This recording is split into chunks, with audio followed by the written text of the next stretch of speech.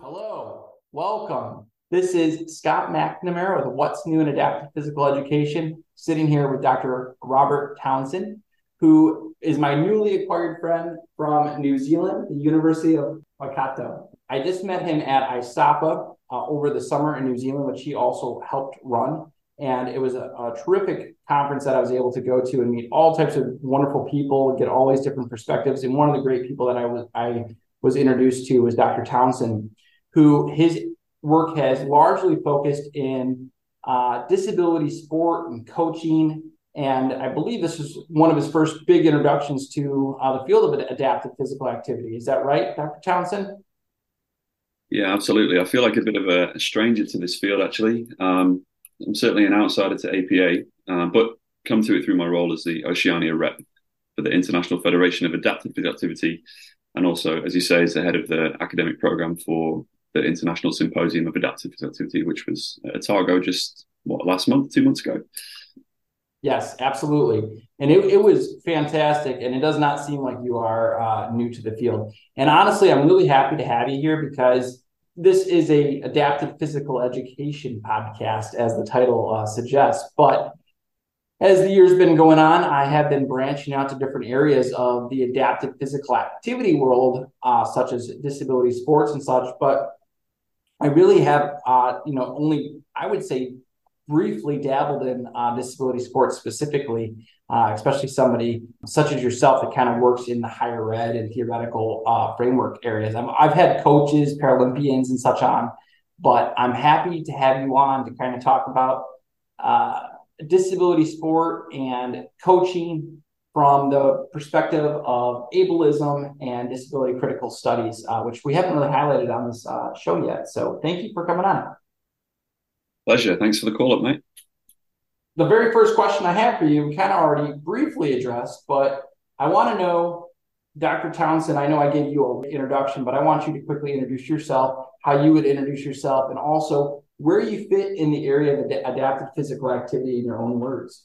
All right. Thank you, Scott. What am I? I'm a senior lecturer at the University of Waikato in sport coaching and pedagogy. I think there's actually quite a lot of connection and similarities between the field of APE and also in kind of the subfield of disability sport coaching, which is where I kind of the majority of my work sits. In terms of my background, I'm a former high performance parasport disability sport coach. I don't know what term you like to use over in your end of the world, but we can use parasport if you like. I've worked with loads of different athletes with a range of impairments, from community level, working with kids with quite severe impairments and high support needs, through to elite or high performance athletes with intellectual, physical, neurodevelopmental, and sensory disorders.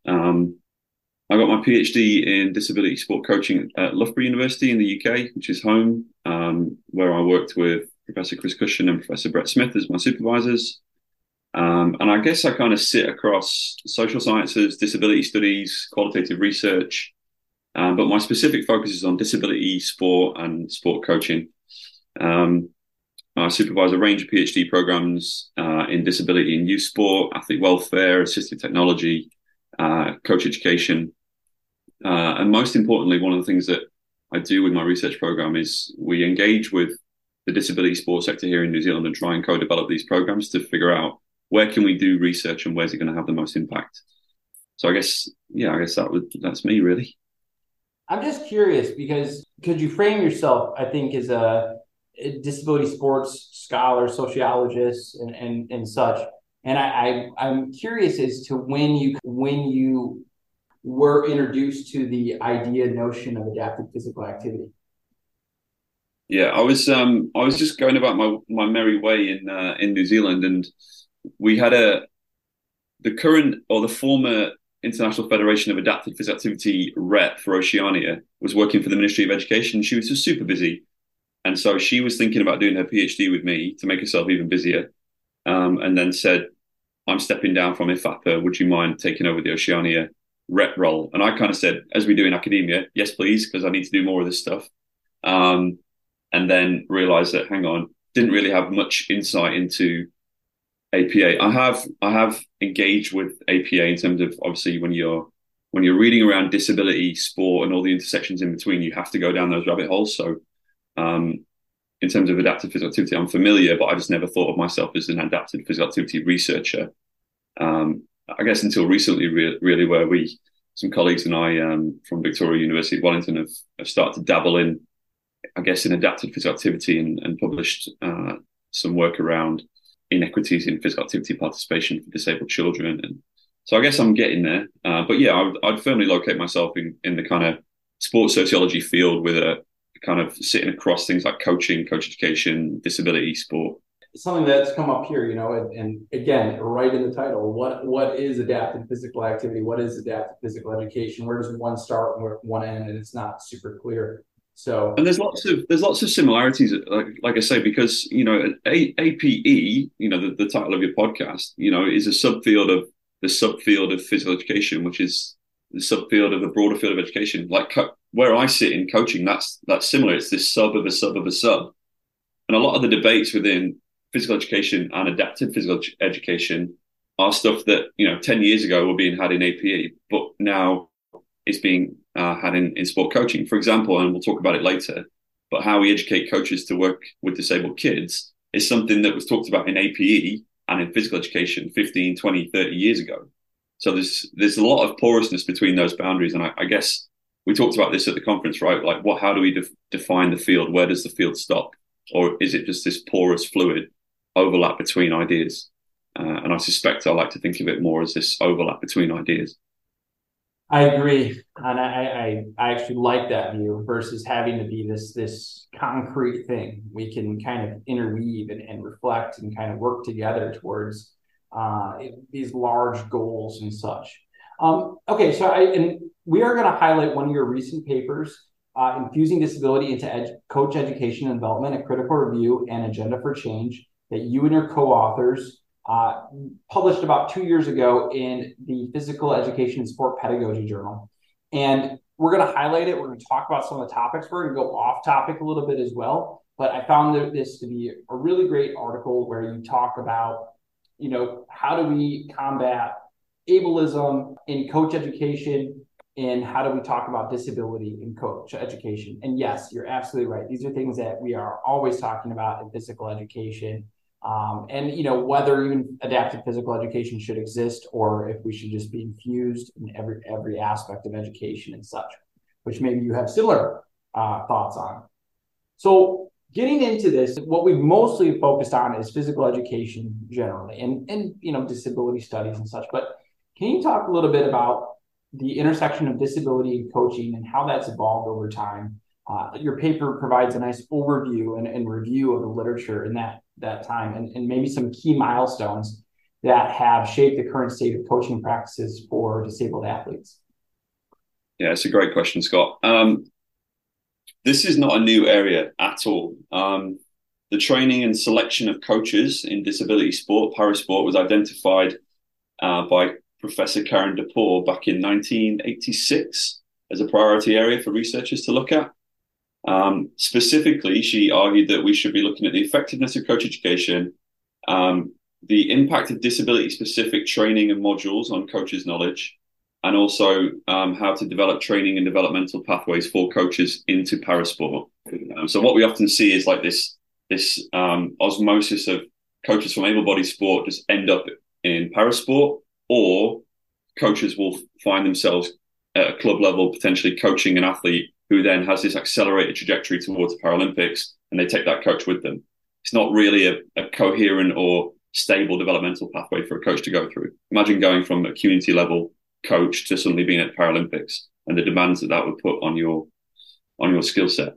In terms of the development of research, there's been so since 1986, there has been like a smattering of stuff around coaching, particularly from sports psychologists. But then more recently, I'd say in the last 10 years, from some coaching researchers. But it's an area that's largely untapped. The research that is out there, and when I was doing this for my PhD, I found that a lot of the research was quite generalized and quite descriptive, just highlighting what it's like to coach in disability sport, at the same time whilst trying to reassure everyone that it's not as different as you might think. probably since 2012, there's been a more concerted focus and heightened interest in Paralympic sport, certainly. I think that's been reflected in the research that we've seen. So there's certainly been more serious interest since 2012 from sports researchers more generally. And that's then naturally spilled over into coaching. The majority of the research now is focusing on elite populations, understandably, because that brings with it the most kudos. And then there's also a strong focus on understanding how parasport coaches develop their knowledge, how they learn within that specific subpopulation of disability. And this is something that I've kind of had a bit of a gripe with, particularly in coaching researchers tend to do all of these sideways studies about how do coaches learn in youth sport? How do coaches learn in youth women's sport? How do coaches learn in under 15 sport? How do coaches learn in adult sport? And then eventually that spills over into disability. How do coaches learn in disability sport? Well, the answer is they learn the same pretty much, but what they're learning is actually quite different. So that's where we're at in terms of the coaching research. And now we've got this more, there's a really strong focus on parasport research in Canada. They get a lot of funding for that. And they're doing some good stuff. And then we're seeing a bit more of an interest now in things like ableism and disableism and how those things circulate within coaching contexts. And that's kind of where I sit, as well as a focus on coach education. Lots of big information in there. And I want to kind of unpack a few things that you said. So first off, for our listeners, because we do have a big kind of array of people that listen, I'll briefly kind of say what I view ableism as, and maybe you could provide some context too if I missed anything. And ableism is something that a lot of your work is combating. And when we say ableism, we're talking about systematic oppression that happens consciously and subconsciously to disabled folk that basically marginalizes and oppresses them. And we see it in all kind of forms and at all levels. Is that basically a good definition? Yeah, mate, that's the impact of ableism. I would say ableism itself, it's just the default understanding that humans are able-bodied.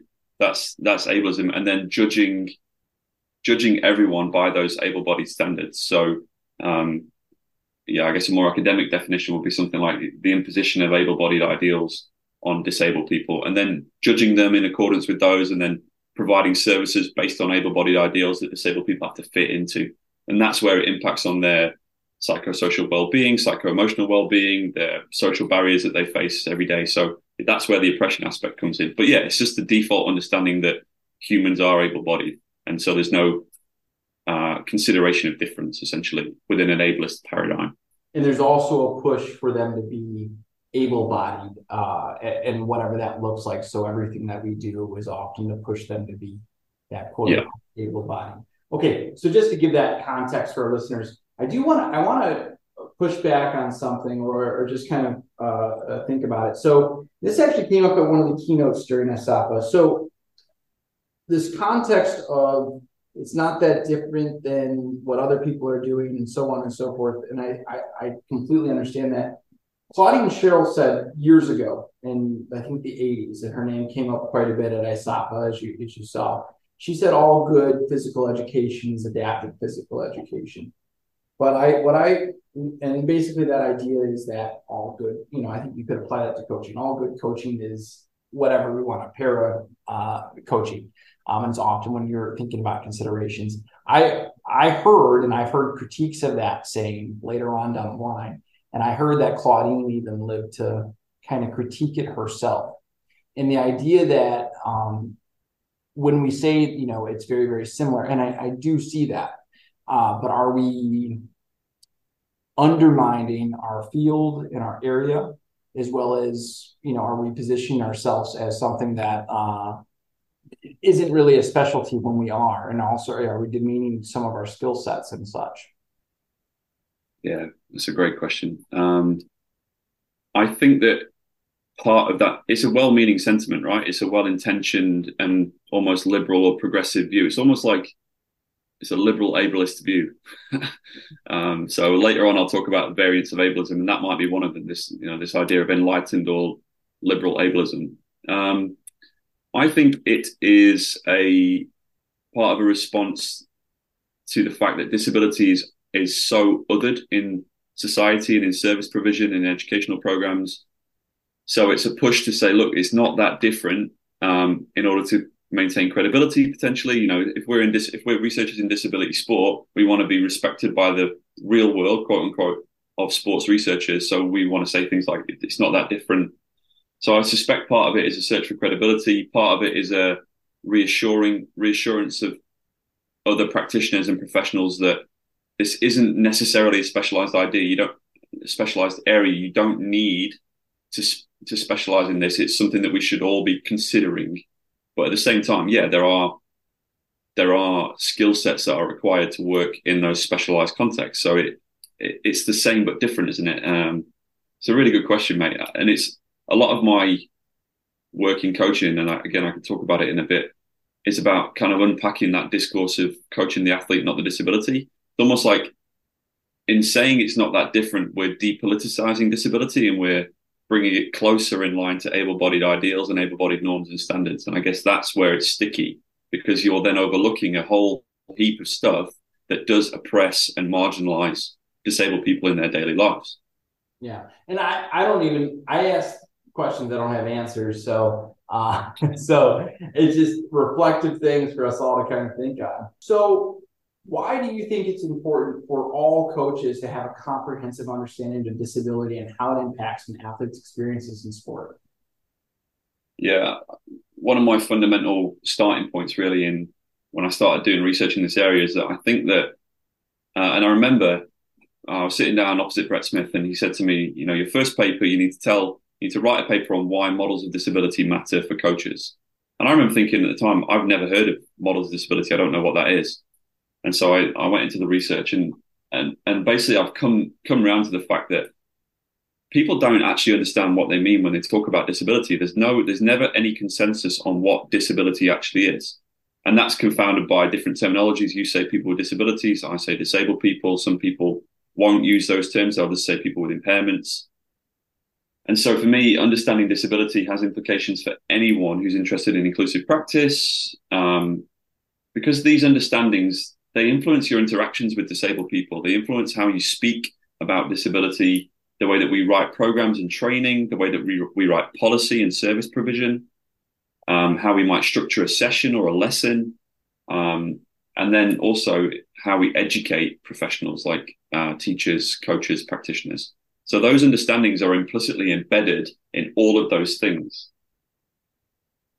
Now, when you say to me, why is it important for coaches to have a comprehensive understanding of disability? If by disability you mean impairment, well, it goes without saying that if you're working with an athlete, you need to have a decent understanding of their function, their capabilities, their impairment effects. And there's no doubt that having a good understanding of those impairment effects is really important in terms of your planning, your communication, your practice design, your recovery and training cycles, team dynamics, social cohesion, motivation, etc. All the fun stuff associated with working with athletes. But the issue is when coaches and teachers rely on impairment-specific information as to basically prescribe how you should work with those people, which is what we sometimes see in coach education and training programs that are related to disability. I also want to go back because I missed something you said earlier. You asked me about key milestones or developments that have shaped the current state of coaching practice. I wanted to make a point because it's really hard to say. We don't have much information on much demographic or contextual information on what it's like to actually coach in disability sport. And disability sport is often branded as this one context that you move from the real world, quote unquote, of able-bodied sport into disability sport. But actually, disability intersects with this whole range of participation opportunities, from physical education through to grassroots sport, community sport, developmental sport, and then even high performance. And so disability doesn't actually just refer to one group. It refers to a whole range of people who play at different levels. And so when it comes to coaching, we actually have a really incomplete picture of what it's like to coach across that whole pathway in disability sport. For example, we have very little information about coaching disabled children, or coaching athletes with high support needs, or coaching in segregated, like Special Olympics contexts, or integrated contexts like unified contexts, or in disability. We have very little information about what it's like to coach bocce or bocce, for example, or wheelchair basketball or wheelchair rugby. So yeah, so that, in terms of milestones that have shaped coaching, it's really hard to say because we're still really in the infancy of research. Sorry, mate, bit of a tangent. And just ask, and we're going to talk a little bit more about your paper too, and some of the main concepts that you discussed in that. I have a quick question about the coaching aspect, and I wonder because and again, I'm not in coaching, but I often conceive of like an X's and O's versus a player's coach, right? Those are kind of like the two types of coaches, right? And I'm just wondering aloud, like when you encounter coaches that are talking to you about disability and such, are they often more interested in learning about developing relationships, or are they more interested in learning specific skills or tactics related to you know, export, whatever it might be? Yeah, it's a great question. That depends to change depending on the level of experience that coach has. Yeah. So Paralympic coaches, for example, who are often looking for that kind of marginal gain or that winning edge, they might be more interested in the relational aspect of coaching. So how can we get the best out of our athlete? How can we develop a motivational climate that's going to be conducive to winning? Or they might be searching for that extra physiological edge that might enable their athlete to perform in heat, for example. Or Tokyo, a lot of the preparations for certainly the more developed Western Paralympic teams was how do we ensure our athletes, for example, spinal cord injured athletes who might have an adverse reaction to training and competing in heat. A lot of the focus for researchers, physiologists, coaches was how can we ensure our athletes are well prepared for training and playing in heat. Whereas if you go all the way to the other end of the participation pathway, you've got coaches they understand that they understand that coaching is important in disability sport. They understand the importance of providing opportunities for disabled people, but they just completely lack confidence, competence, awareness, knowledge of how to do it. And what we tend to see is coaches have a fear of the unknown. They don't know what they don't know, and they think that disability is often too hard and something that they don't want to get involved in. And that's certainly my experience as a unconfident newer coach at the community level, where you tend to encounter athletes who are generally higher support needs, and they often don't fit your pre-existing model of what sport should look like. And so that whole model has to change, and you have to change your planning, your communication style, your practice design.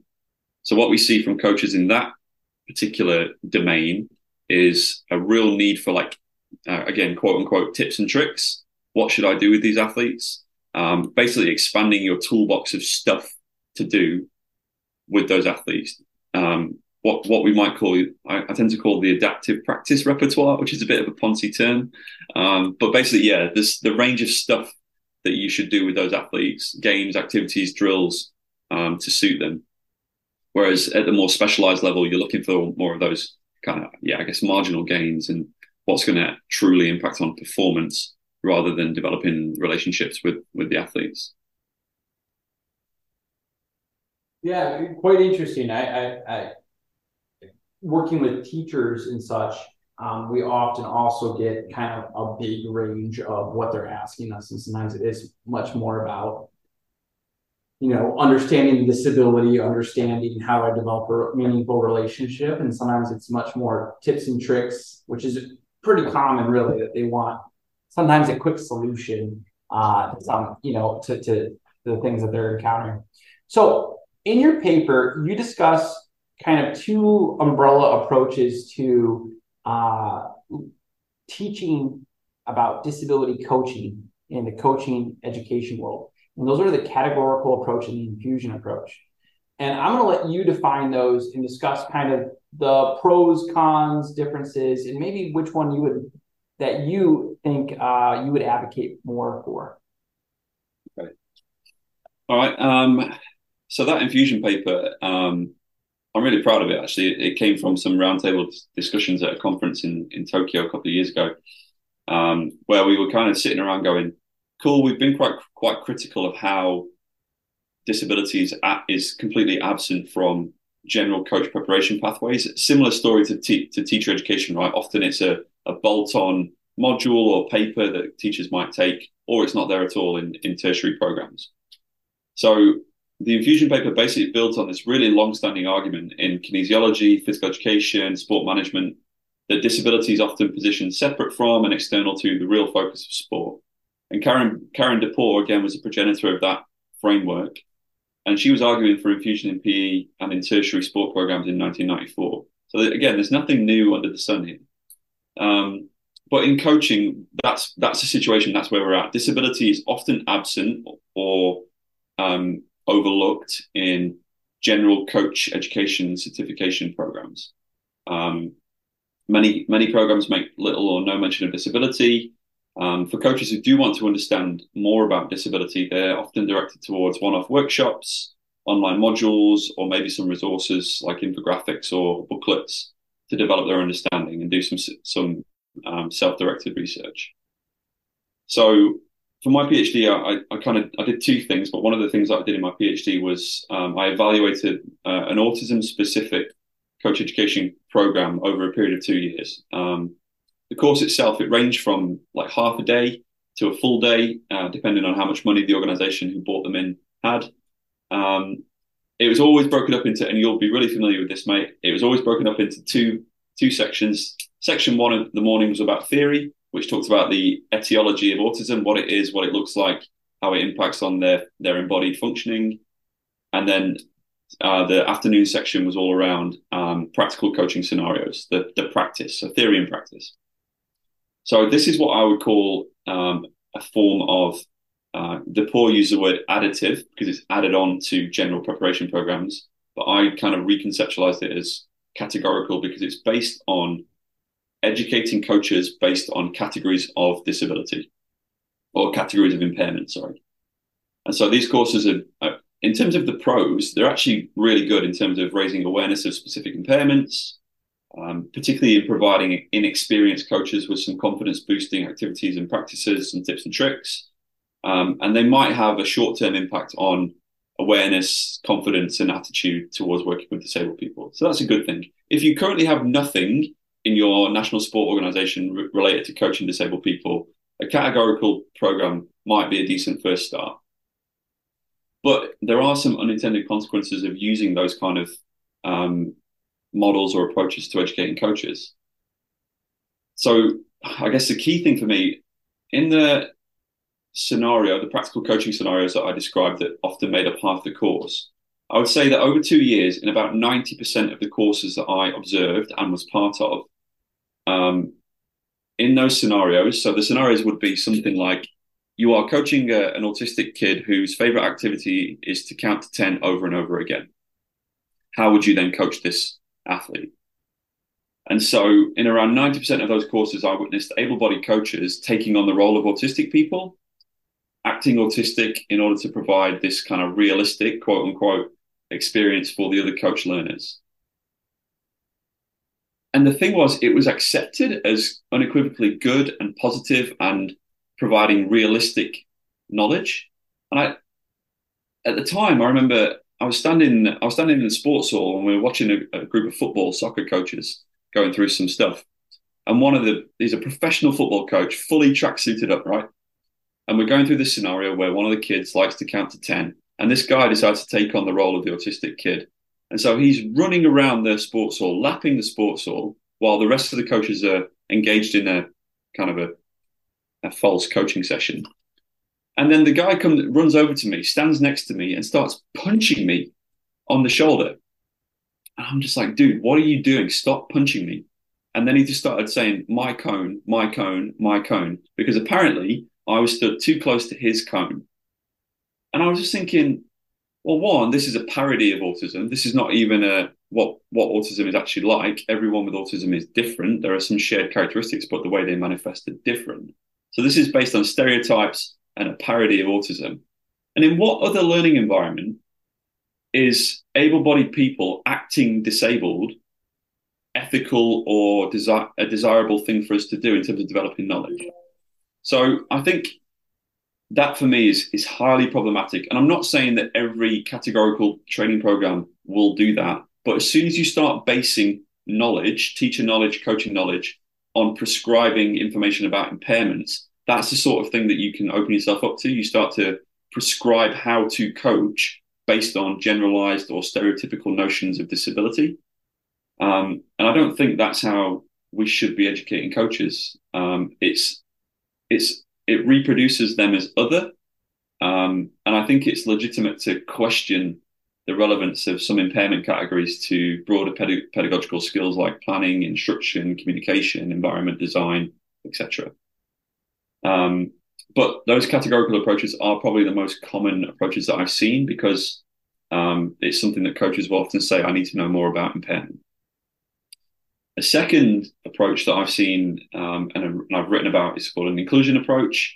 Now, these approaches tend to be similar to the categorical approaches. They're one-off workshops, but they might expose coaches to ideas to help them adapt their activities or their practices. And they use these practice models like STEP or TREE. I don't know what the USA equivalent would be, but they're quite Eurocentric models, those two. But essentially, they're just acronyms to help coaches and teachers change or adapt aspects of their sessions, like the space or the task or the equipment or the rules or the number of people in a group, for example.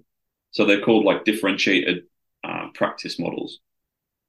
And these are fine. And again, they give coaches some confidence to be adaptive, but they promote, in my view, quite a superficial view of inclusion. One that's more closely aligned with integration, which is actually pre-social model, not social model. And more critically, those models don't help you to reflect on the power relations that actually exclude disabled people in the first place. So that's the second form. And then the third one that I've called for is infusion. And that's, again, echoing people like Professor Terry Rizzo and Professor Karen DePore, who argued that we need to actually infuse information about disability into the curriculum and the textbooks and the resources around coaching and teaching. And so you're moving disability from marginal to a normal part of coaching discourse and coaching knowledge. It basically weaves ideas about disability through general coach preparation, asking them to reflect on disability, understand disabling aspects of coaching practice, reflect on their relational behaviors, and then use impairment-specific knowledge as kind of sensitizing concepts. At the moment, I don't know of any examples of an infusion framework.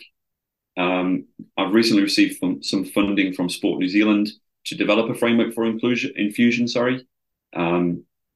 And infusion itself might not work, but essentially the whole point is to just move disability from the margins of that discourse to the center and make it part of normal conversation. I suppose the harm of infusion is that a number of coaches could just be turned off by coaching simply because they don't see disability as relevant or something that they're interested in or something that's maybe potentially too hard. So the challenge for coach educators, teacher educators is to make it relevant. And that's why you need evidence-based and effective pedagogies in coach education and a sound theoretical understanding of disability. Sorry, mate, that was a really long-winded answer. That was great. On to the infusion aspect of it.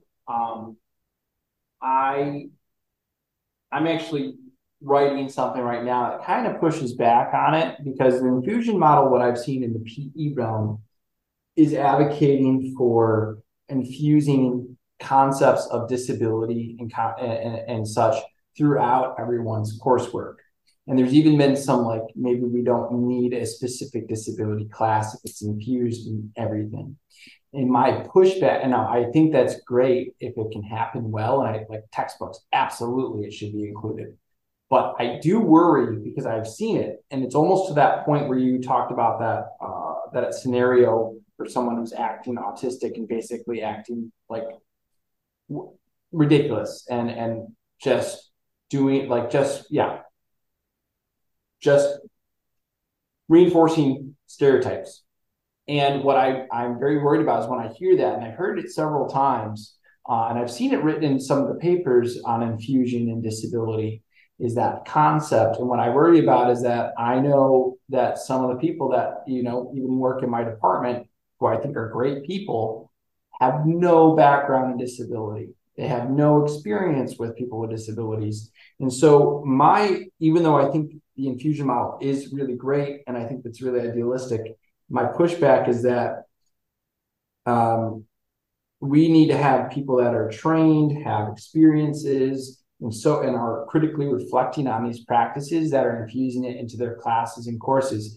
Just like if someone's doing coaching, education, professional development, and it's on, and maybe there is degrees where it could be infused and touched upon, or maybe they're doing the work to infuse it and such in a critically reflective way.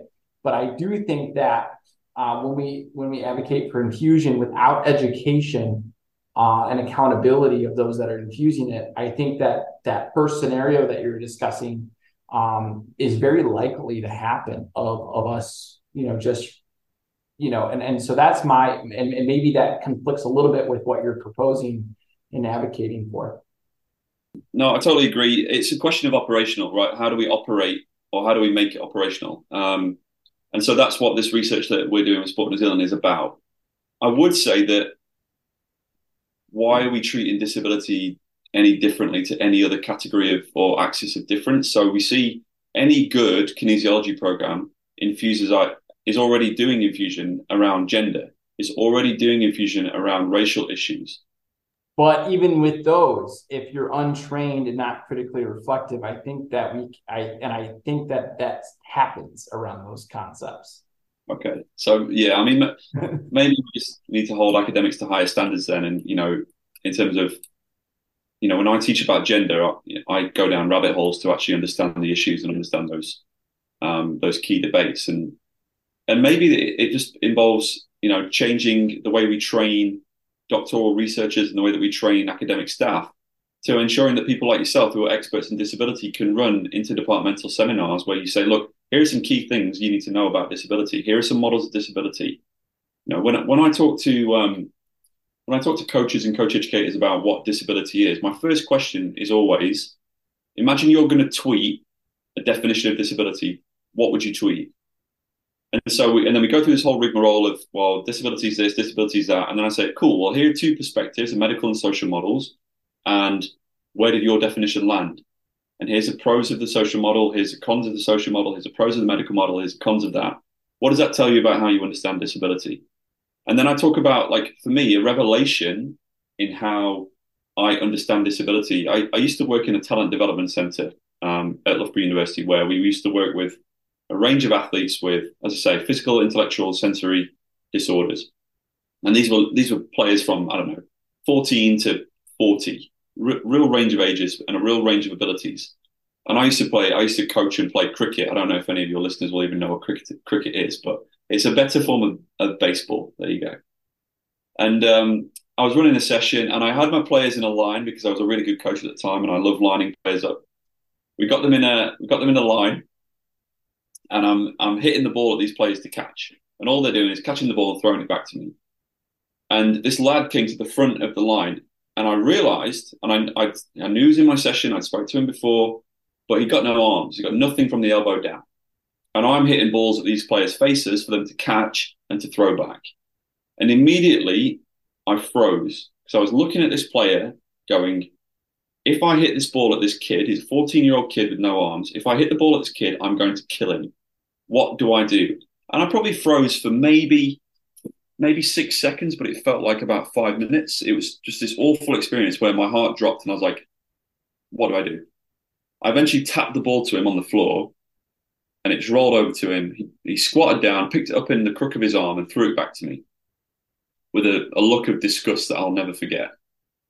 And what I didn't know, because I hadn't taken the time to get to know him, was he was wearing a padded vest. And what he used to do was just take the ball on the chest, roll with it, and then throw it back. And often he would drop it, sometimes he would catch it, but that was all part of his learning experience. And so in that moment, and in that interaction, in that practice, what was the only thing disabling him? It was me. Yeah. It was me. It was my expectations. It was my practice. It was my assumptions about him that were disabling him. that is a pretty powerful understanding of what disability is. It's something that we impose on people. And so I don't know how I've gone down this tangent, but I think that it's something that we need to make relevant and interesting for teacher educators. We need to make it interesting for tertiary staff, academic staff, coaches, and just those little light bulb moments where it's like, cool, if I changed a few things in that situation, it would have gone so differently. Yeah. And that's for me the crux of Infusion. Like, what are the key arguments, key ideas here, and how can they spark those light bulbs for kids and for athletes and for coaches? Absolutely. No, and I think in your paper you make a really good argument too against the medical model, not being permeating through all those other things. But okay, I want to just ask one or two more questions. And so one of them is, what are some of the major challenges and misconceptions that you're seeing around coaches that they might encounter when working with disabled athletes or children? And then what can we do to kind of address these misconceptions? Yeah, good question. There's generally stigma and stereotypes associated with disability. And those things can, like in that example that I just gave, they can influence coaches' knowledge, their preconceptions, their assumptions. We also know that many coaches shy away from working with disabled people because of the fear of the unknown. And that's a discourse that we keep seeing in research over and over again, this fear of the unknown. But we also know that knowledge and attitudes are linked. So more knowledge and exposure to coaching and disability sport will probably lead to more favorable attitudes towards inclusion. Okay, my last question then for you is, what's next on Rob's, research, big ideas, as well as where do you see the field of parasport, disability sport, and education going? Yeah. I've been asking myself the same question for the last 6 months. Where am I going with this? What's the argument? So particularly with the infusion stuff, there's a need now to action it. And as I say, look, I'm not militant on we have to do an infusion framework. I am pretty strong on the fact that we need to do something to move disability into coach education properly. So as I say, we've got some funding from Sport New Zealand, which is kind of the crown entity in New Zealand for sport and active recreation. And so we're currently exploring the potential of co-production methods for building a shared framework of disability coach education. And so we're year one of that. So I'm hopeful that something useful will come out of that. I'm doing some really interesting funded research with some colleagues nationally in New Zealand that we're exploring the types and the variants of ableism that are evident in coaches' attitudes towards disability. These might range from things like apologetic ableism, where coaches express how regrettable it is that disabled people are absent from or excluded from sport, but don't do anything about it. Things through to benevolent ableism, which is where you heap charitable praise on disabled people for being active, but again, don't do anything to change the structures that exclude them. We drew on some ideas from critical race theory to develop something called disconscious ableism, which is where that's where coaches might have a distorted understanding of inequity. So while they might recognize that disabled people are absent from sport, they might put it down to things like choice rather than social barriers. And also something called enlightened ableism, which is where you recognize that there's a problem, but you continue to reproduce practices that actually marginalize disabled people.